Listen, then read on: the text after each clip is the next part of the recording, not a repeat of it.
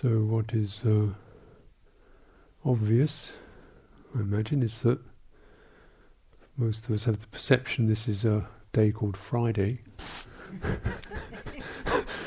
as you still toy with conventional reality as a measuring stick, which means probably as you add it all up, not much longer of this retreat. And my goodness, we seem to just be touching some ground. We're about to skip off again into the wild blue.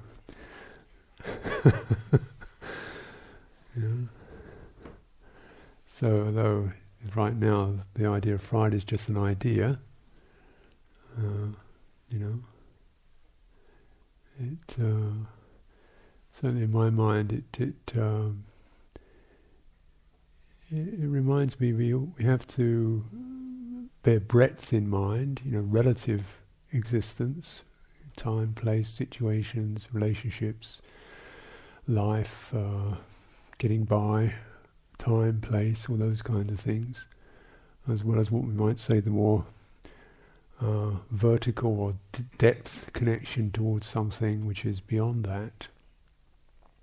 Some place of where time and situation don't count anymore. So sometimes in meditation practice you can get into some very deep places where it doesn't really matter. You don't even know who you are, where you are, what you are. It doesn't matter. But then there's also a place where who you are and what you are and where you are matters a lot. You can't just kind of be a luminous blob in the middle of a traffic jam. You've got to know how to drive a car. So integration. And beautifully, of course, this really is the main, I think, the main point of the Buddha's teaching.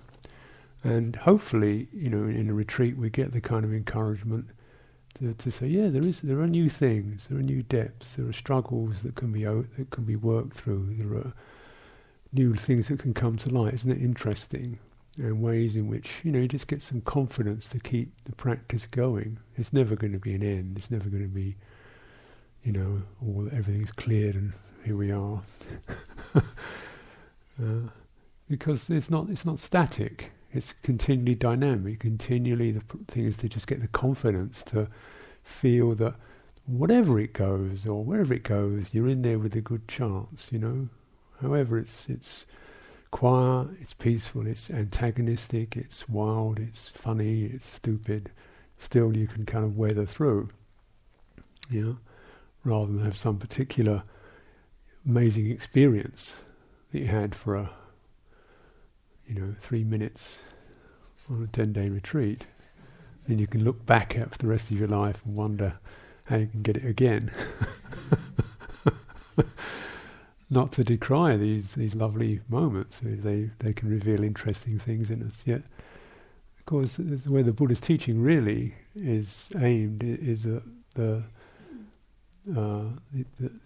Four Noble Truths, that is understanding or coming to terms with being ready to meet dukkha, suffering, conflict, the disagreeable, the unresolved, and so forth.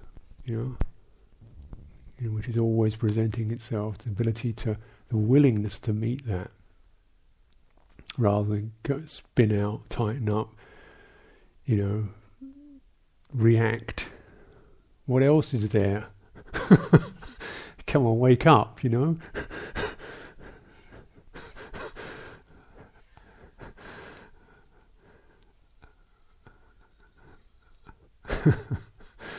What else is there? Really, either setting oneself up for suffering by building up something you can't hold on to.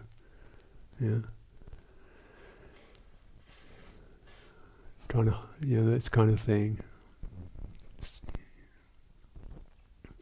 Lamenting over things one doesn't have. This is kind of what I guess we're doing a lot of the time, isn't it? I mean, not necessarily that profoundly, but that ache of, if only, that wasn't so good, and it'd be nice more of that, and hold on to this, make sure this doesn't change, make sure my children never grow up. Make sure my parents never die, Make sure the loved ones never leave me. I know that. I don't want that to happen. But it does.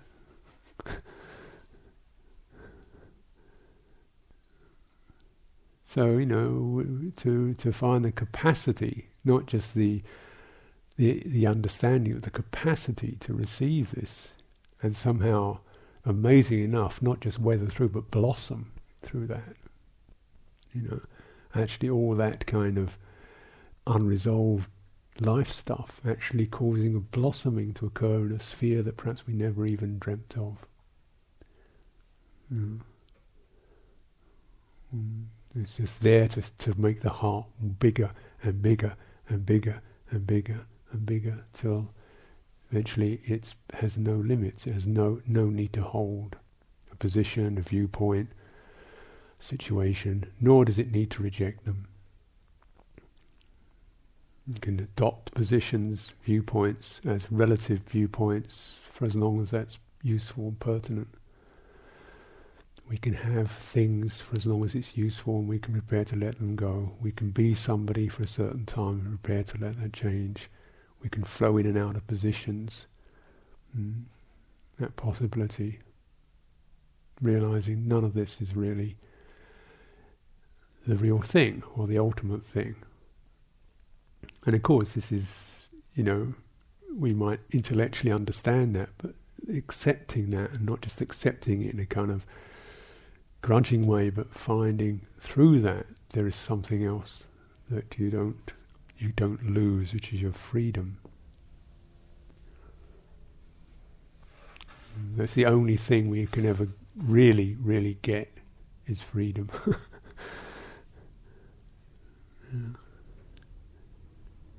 Rest of it, you get by,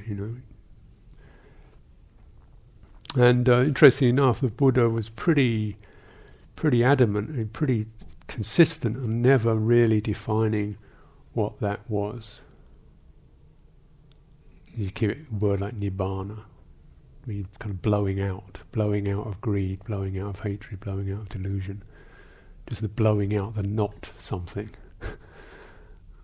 Or deathless, the not that. You say, and something that's craves for ultimate truth, final position, blazing clarity, something or other we could sort of get, even as an idea. And that's sometimes what people find frustrating about, particularly Theravada Buddhism, like, what's the bit? All this stuff about suffering. Who believes it? You worship suffering? Is that what Buddhists believe in, suffering? What kind of miserable thing is that? Well, like God and love and truth and the universal order and the cosmic. No.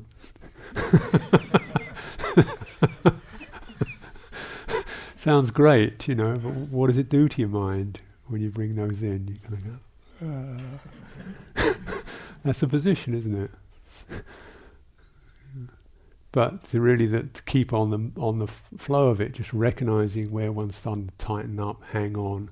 Second noble truth, the origin of suffering is hanging on, feeding on things, feeding on happiness, feeding on righteousness, feeding on clarity, feeding on confidence, feeding on samadhi, feeding on wisdom, feeding on it, And it's all something that's been brought together, and it's just as surely as it's been brought together, it will surely come apart. And that's the, thing, isn't it? Whatever rises ceases is a nice little idea when it comes around to looking at leaves on trees. And things like that. It's not so much fun when it comes down to realising your brain is going to conk out. Your ability to think, function and move around, and your body's going to crumble, and your domestic situation will change and so forth.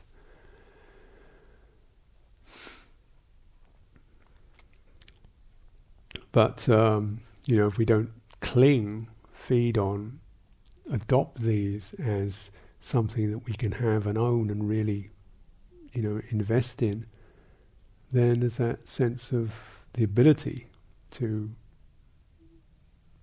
let that change. Because it's not just,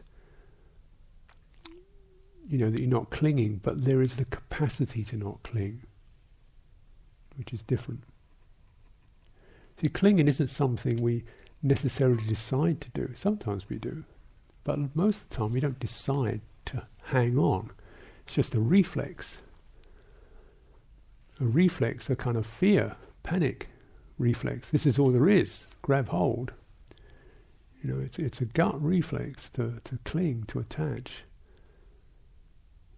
Because we just feel like continual vertigo without something to hang on to. Yeah? It's rather like that. It's like a child, baby has to attach, otherwise it doesn't form properly. It has to attach to the parents, otherwise it's not going to form. It doesn't have the capacity to not attach.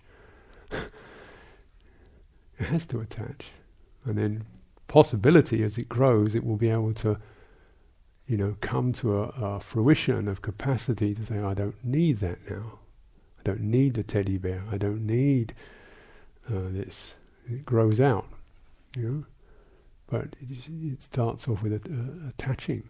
So it's not just the idea. You can't say to a baby, let go, It hasn't got the capacity to do so.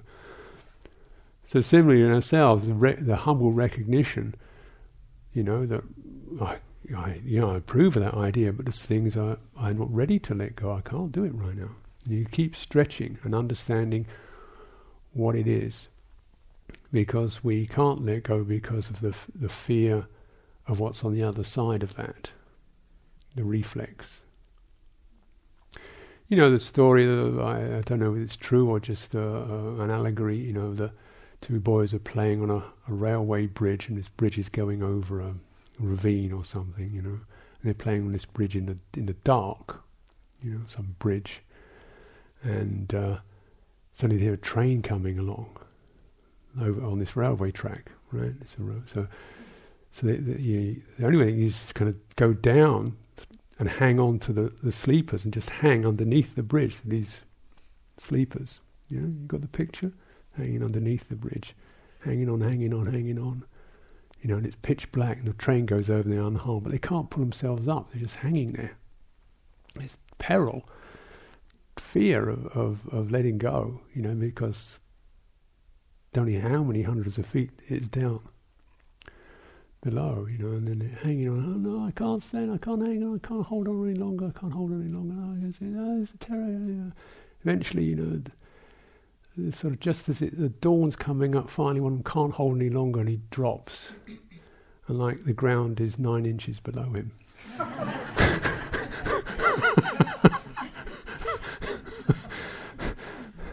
But in the darkness you don't see that. You think down there is just a bottomless pit, So that's why you hold on. We hold on. And sometimes life is cruelly kind enough to keep rapping our knuckles, and you fall. Oh, I see. What was mostly the problem was the fear of the unknown, and fear. You can't have kind of a little bit of reasonable fear.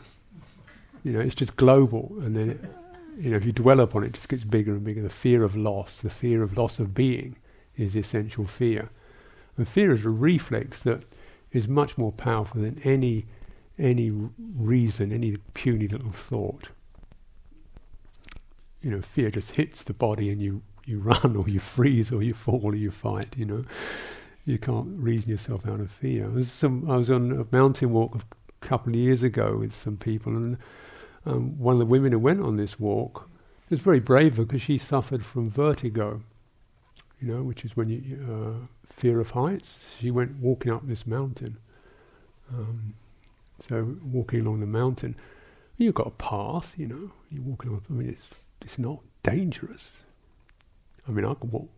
There's a path, you've got a path that's like 1 meter wide around the side of this mountain.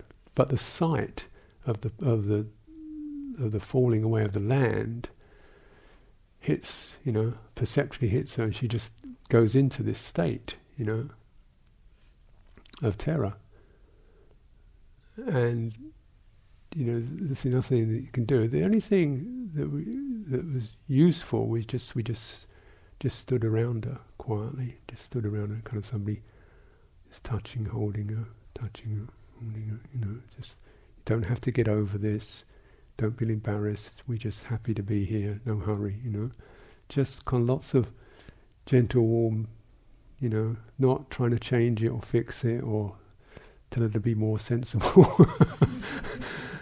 Just a sense of, just bringing in the reassuring comfort perception that she could get up, and then you have one person stand immediately in front, one standing person immediately behind, so she's between two bodies, and just look at the middle of the back of the person in front of you and just hold on, just touch them, then we can walk, So it's like that, isn't it, really? The realizing that our fear is not a rational thing, but actually what really does help is a sense of, something comforting, something warm, and very much most simple thing is just other human beings. Simple thing that helps us with our clinging.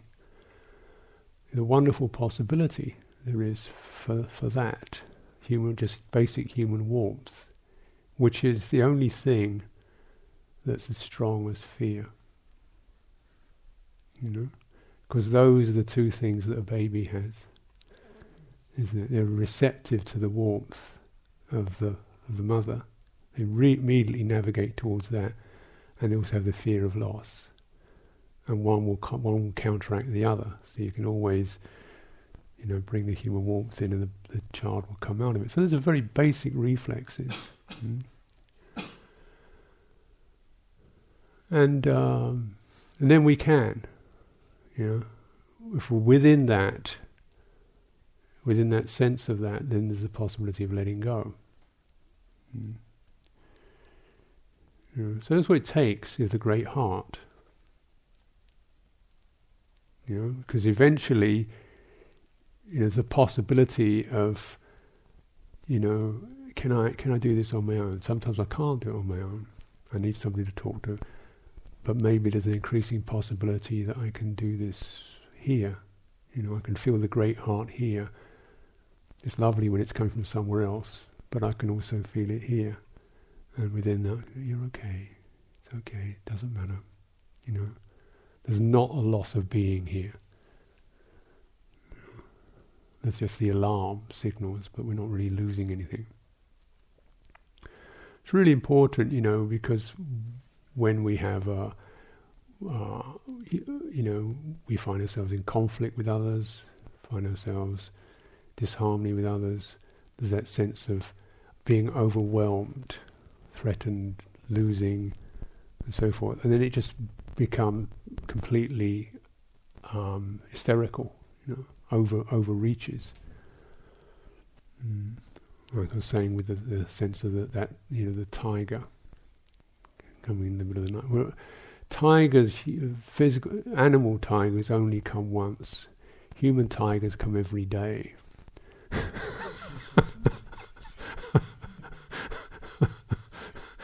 And they always leave enough of you left for another meal.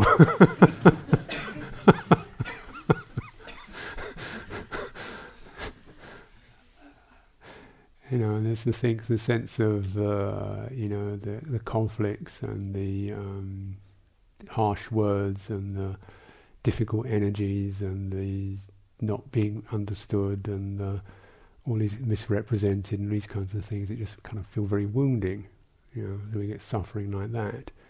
And then we get suffering from our own minds when we're kind of harsh to ourselves or, judgmental on ourselves. You get the same kind of wounding experience. Because there's that, and then, how to come out of that. You can't just cling to a position of, this is right, that's wrong. You can't cling to that. I'm right, she's wrong.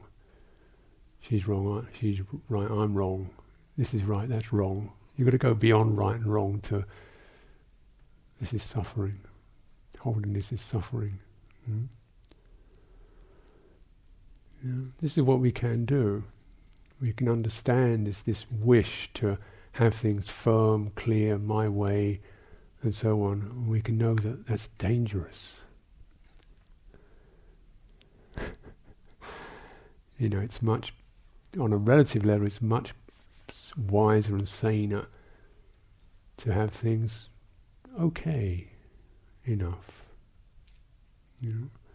but flexible, not mine, this, that, fixed. The harder it is, the more fixed it is, the more brittle it is.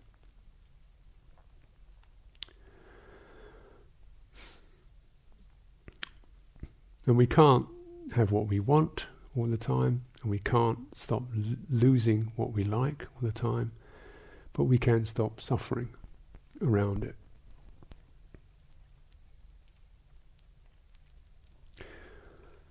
There's this, I don't know if you ever read Calvin and Hobbes, the cartoon. Do you know that one? Calvin's this little 6-year-old boy.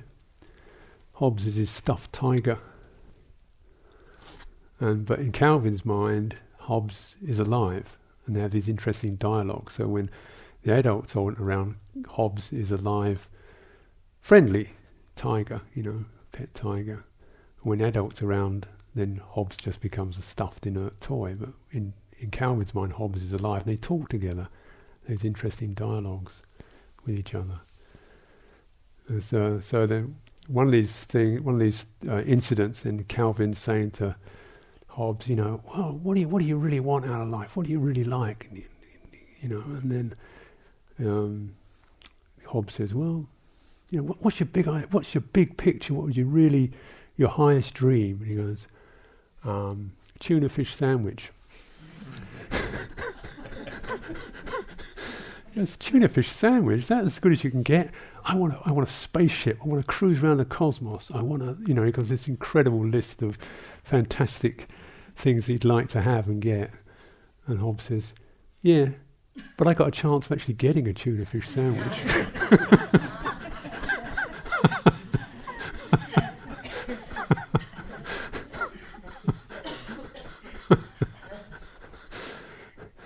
But, well, tuna fish sandwich, is that as good as you can get?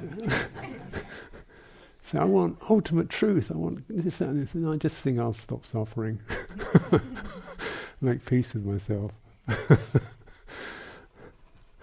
Learn to let go, learn to not have everything my way, learn to adapt, learn to flow, learn to flex, learn to be slightly,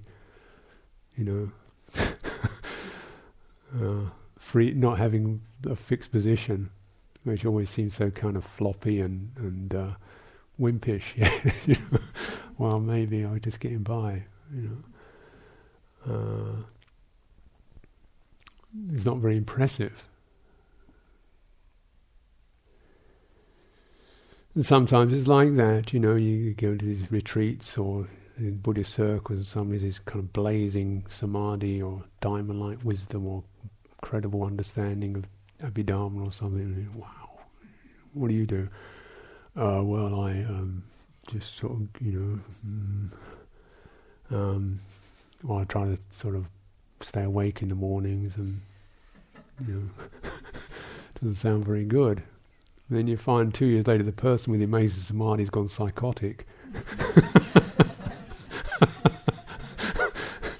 The person with the incredible wisdom is a conceited prig who nobody wants to talk to. The other one's gone off and become a born-again Christian. Suddenly it's all, suddenly it's the kind of the middle-of-the-road people who are really actually doing useful stuff with their conceit and their desires and their craving for being something or another. The tuna fish sandwich of life.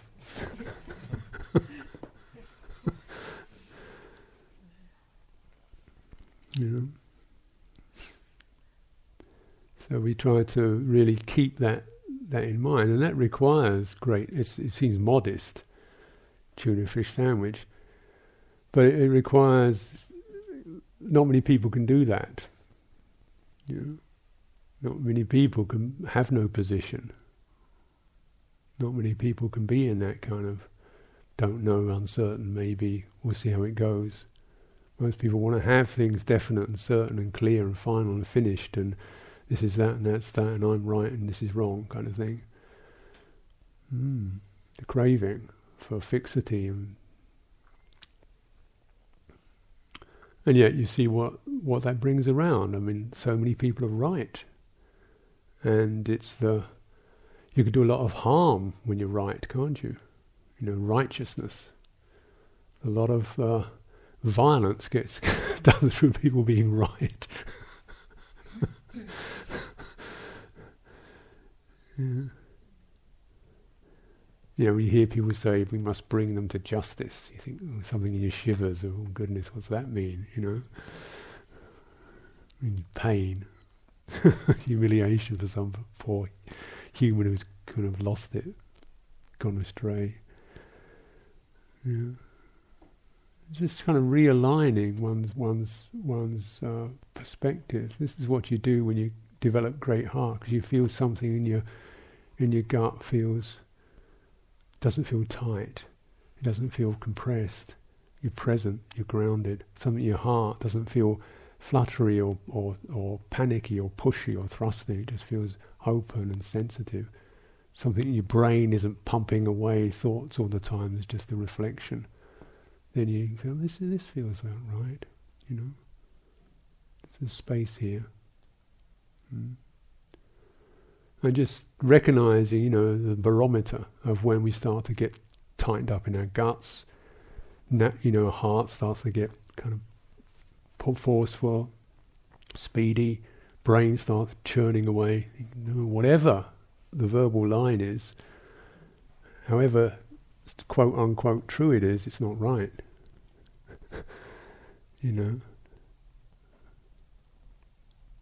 So we have to give up the sense of the true and the right to the not suffering, and see where that goes, because it's not suffering, it's not a position. It's going to continue moving and allowing forms and opinions and views and people and situations to kind of take shape around this center of not suffering, which is the fourth noble truth. The path arises around this possibility, this experience of not suffering. Suddenly the forms of our life form around that, and they continue to keep flexing.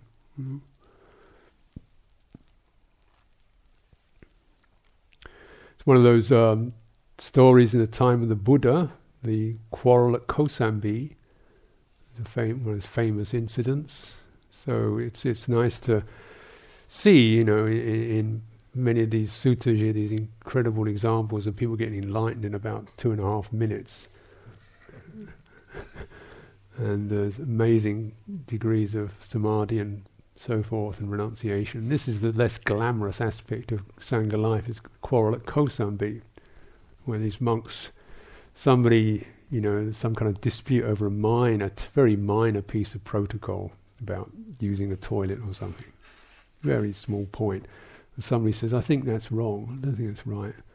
He says, well, is it right or is it wrong? I'll go and ask somebody else. And he goes and asks his teacher. His teacher says, no, I think that's right. And then one of the people on the other side say, your teacher doesn't know what he's talking about. And they say, you just insulted my teacher. And so then it builds up. These huge factions start arising over the dispute over a toilet, until eventually the whole Sangha is kind of enraged and seething over who's right and who's wrong on this issue, and they start calling each other names and waving the law book at each other. This thing coming up over, this is the Vinaya, this is the truth, this is the right way. And then the Buddha saying, look guys, just cool it. He didn't even say who was right or wrong. He said this behaviour is unseemly. This isn't the right behaviour. If you keep doing this, it's going to split, and you won't be able to meet together, you won't be able to talk together, you won't be able to sit down and have gruel together. Those nice things that monks do. Just because you won't be able to live kind of easy, happy lives because you're disputing over a toilet, And they said, "Don't worry about this. We'll sort this out, Lord. You get out of the way, Lord. We'll sort this out. We're going to thrash this out once and for all." So they thrash and thrash and thrash, and there's dispute. And the Buddha says, "Okay, I'm going. I'm walking." So he leaves, and then so in this village, then the lay people say, "Where did the Buddha go?" And the monk said, "Oh, he left because we were in dispute." "He left? We're not feeding you." Suddenly, the belly overcame the dispute. Oh, well, maybe we better think about this again.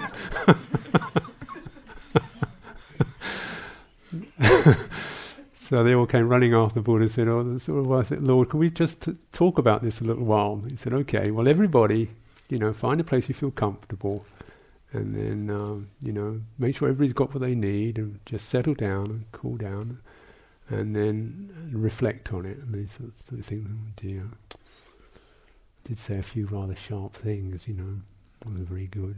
And, the other side say, "Well, we did get a bit feisty," and they sort of, well, so they decide to get together and say, "Well, I'm sorry, we did say a few cruel, harsh things." And the other parties say, "Yeah, well, we kind of lost it too, and we got a bit, this isn't very nice. Well, let's just make friends, And they decided that one was right and one was wrong. It didn't really matter. Because that wasn't the main thing. The main thing was, that one's behaviour over right and wrong wasn't coming from great heart. It was coming from narrow mind. Yeah. Narrow mind. Nice, tight, sharp, clear, narrow mind. Rather than uncertain, spacious, not exactly clear one with another, great heart, which just knows, well, doing this feels like suffering or not suffering. And that isn't the end, of course. From that place we just stay with that and we just see what will form around this, which is the interesting piece of one's life. Well, it's all interesting, but who actually can I live with? How can we get on? How can we form a relationship? What kind of livelihood really works from this place? Whatever it looks like from the outside, whether you're the boss or the junior, whether you're getting 100,000 a year or just getting by, not suffering about it. And say, well, maybe I'm just not the kind of person who's going to make 100,000 a year, maybe, but I can get by. But I cannot suffer, which is more than most people do. Yeah. So it's really important to get that reference. Great heart or narrow mind. Yeah. Strong positions or space.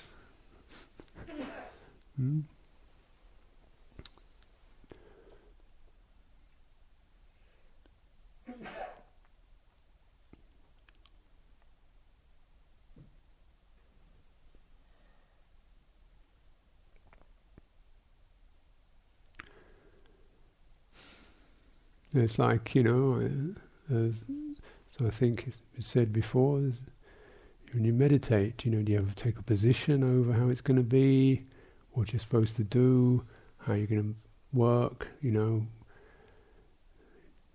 what you're going to arrive at, or just first of all find the way you can get a deepening and widening sense of space, and then your meditation practice sort of forms around that.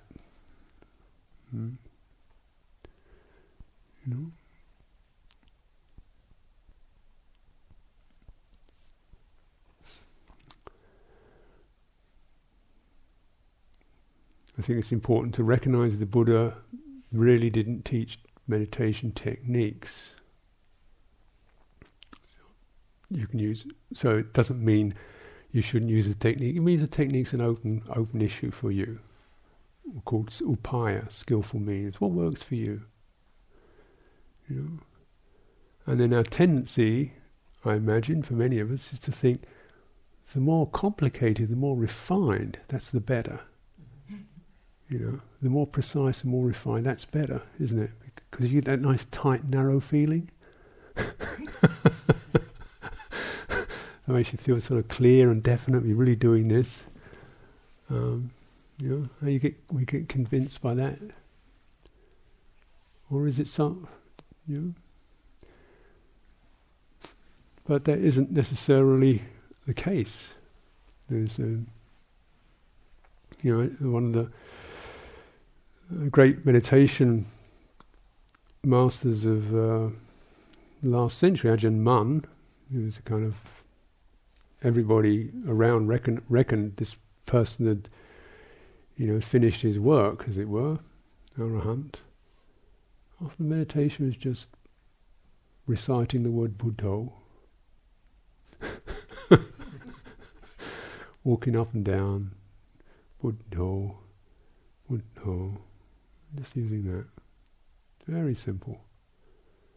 And recognizing, the anger, the craving, the fear, the doubt, just Buddho, Buddho, breathing through it. Very simple. One of his main disciples, Ajahn Tate, was this very lovely person, very kind of sweet, and his mind would naturally go into these states of bliss, sort of heavenly, because he was a kind of very sweet being, so he tended to go to this sort of lovely, blissful state. And Ajahn Mun worked on him for 12 years to get him out of it.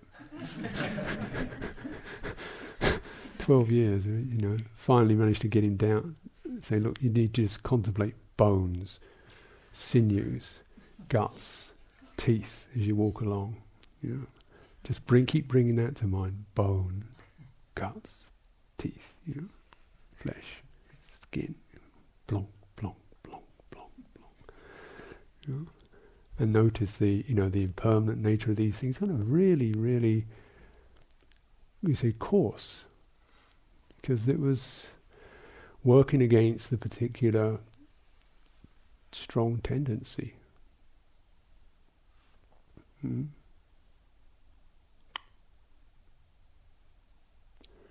Another story of Ajahn Mun with Ajahn Mahabua, who was another chief disciple and a renowned teacher now in his own right, highly recognized, is to develop this very, very strong concentration, so strong that he could go into this jhana almost instantly, very quickly, very strong. And he'd say to, he's kind of, so he'd say this to Ajahn Mun, and Ajahn Mun said, well, having that samadhi, being stuck in it, it's just about as good as having a bit of meat stuck between your teeth. You're just holding on to it, And Ajahn Mahabua was so attached, he said if it hadn't been him, he would have killed him. And as soon as he heard this and he realised it, his practice just completely fell apart. To recognise all this kind of amazing thing he developed was just, so what? And but then he realised the Four Noble Truths. Attachment, hanging on, feeding on something, building yourself up as being something. I don't think it's a problem for us mostly. But then what is it in meditation, What do you need to do?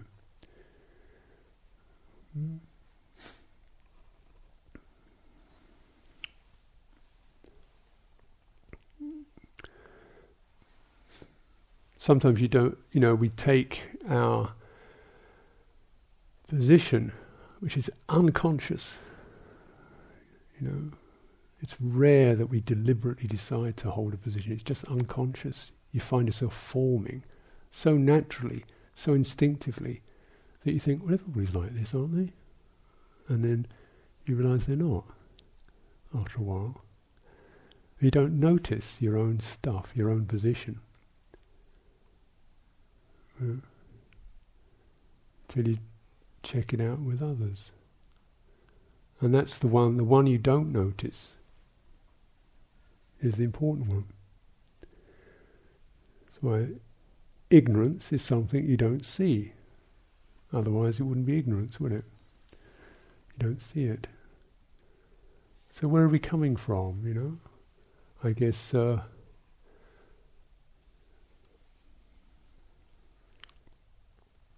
of us probably take it all very seriously. Is it serious?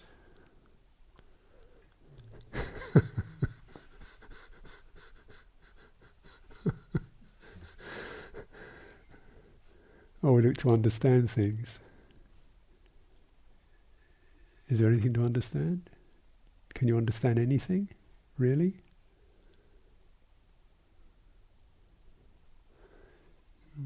I can't understand anybody. I can't understand myself. I can have opinions and views and reactions and guesses and surmises and impressions and views.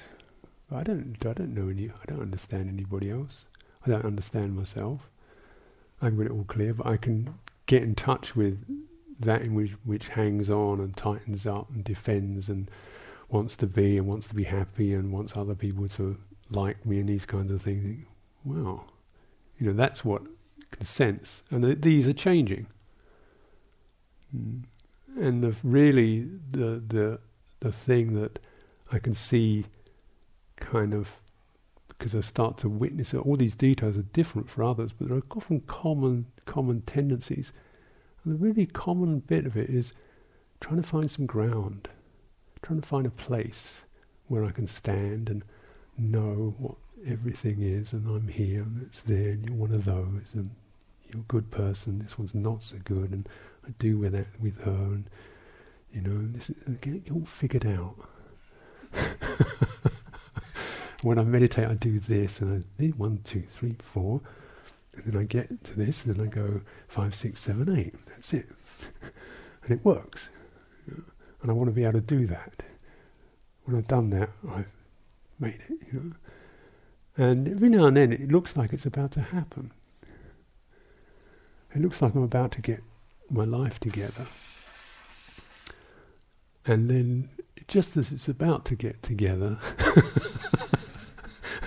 Whoops, whoops. You know, the thing you've been relying on disappears. You know, or you get sick, something like that. So when you just consider your meditation, you take being healthy for granted. You know, as a normal, health is not normal. You know, a degree of it's expected, but you know, just look at the assumptions we make. The ground we assume is there. And start, then realize that whatever the ground is, our search for that, our inclination for that, our wanting that to be there, and it never quite stabilizes. You know, the relationships continue need tweaking and adjusting, and they never quite establish. There's always something. The house is never fixed. You know, it's always breaking down. You're always patching it up. You're always changing it. The new gadget's always breaking down. The labour-saving device is going to cost you hours and hours of time and money to keep going. The finishing line isn't there. The full stop doesn't appear. How do you stop getting frustrated or panicking or rushing or getting disappointed? You don't imagine there's going to be one. The only thing to get to the end of is the idea that it's going to end. Then at least you're finding a place of, well, this is where to find balance with sets of relative truths. Forget ultimate truth. You're not going to know that. Yeah. understand that relative truth has to be handled relatively with, well, that sort of fits there for now. We'll just keep going with that. Because we're not looking at some ultimate truth as a position, a statement, a feeling, a state of consciousness, an idea, a knowledge. We're just looking at it as not clinging, not seeking food. And there is, something, that a capacity that enables that. A capacity that enables that. I don't know what that is, but I do know that certain practices make that more possible and keep making it more possible. That's what I do know. I know that if I meditate, I know that if I let go, I know that if I develop compassion, if I know that I respect myself and I respect others, that capacity increases. If I can, I know that if I'm able to have renunciation and harmlessness, that capacity increases. I know that if I'm mindful of my energies, and that capacity increases. So that's what I do. And, it doesn't matter, really. It doesn't matter whether it's miserable, groggy, happy, bright, fine, diamond-like, whatever it is. What's important is we do the practice and recognise whatever the result, if it manifests as something or another, it's something else that's going to change and pass and let go. We let go of. But your capacity to let go develops. That's the important bit. And it makes everything else possible. It's the letting go at the centre of it that makes the right speech, right action, right livelihood, not just mathematical formulae of who's right and who's wrong, but felt realities of this is honest, this is true, this is blameless, this is not harsh, this is clear, this is coming from a clear place. Doesn't mean it's the most brilliant idea, but this is coming from the great heart. And that's really what we can do. That's our tuna fish sandwich.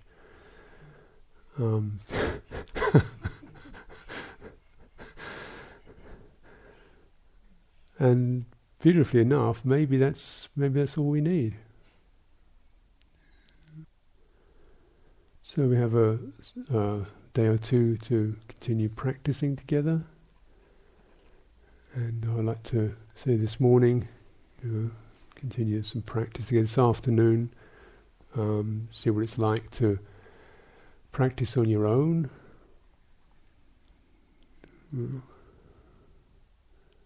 And just look at what sort of structures that arise in your mind about what you should be or what you shouldn't do, or just look at those things that are coming up in your mind.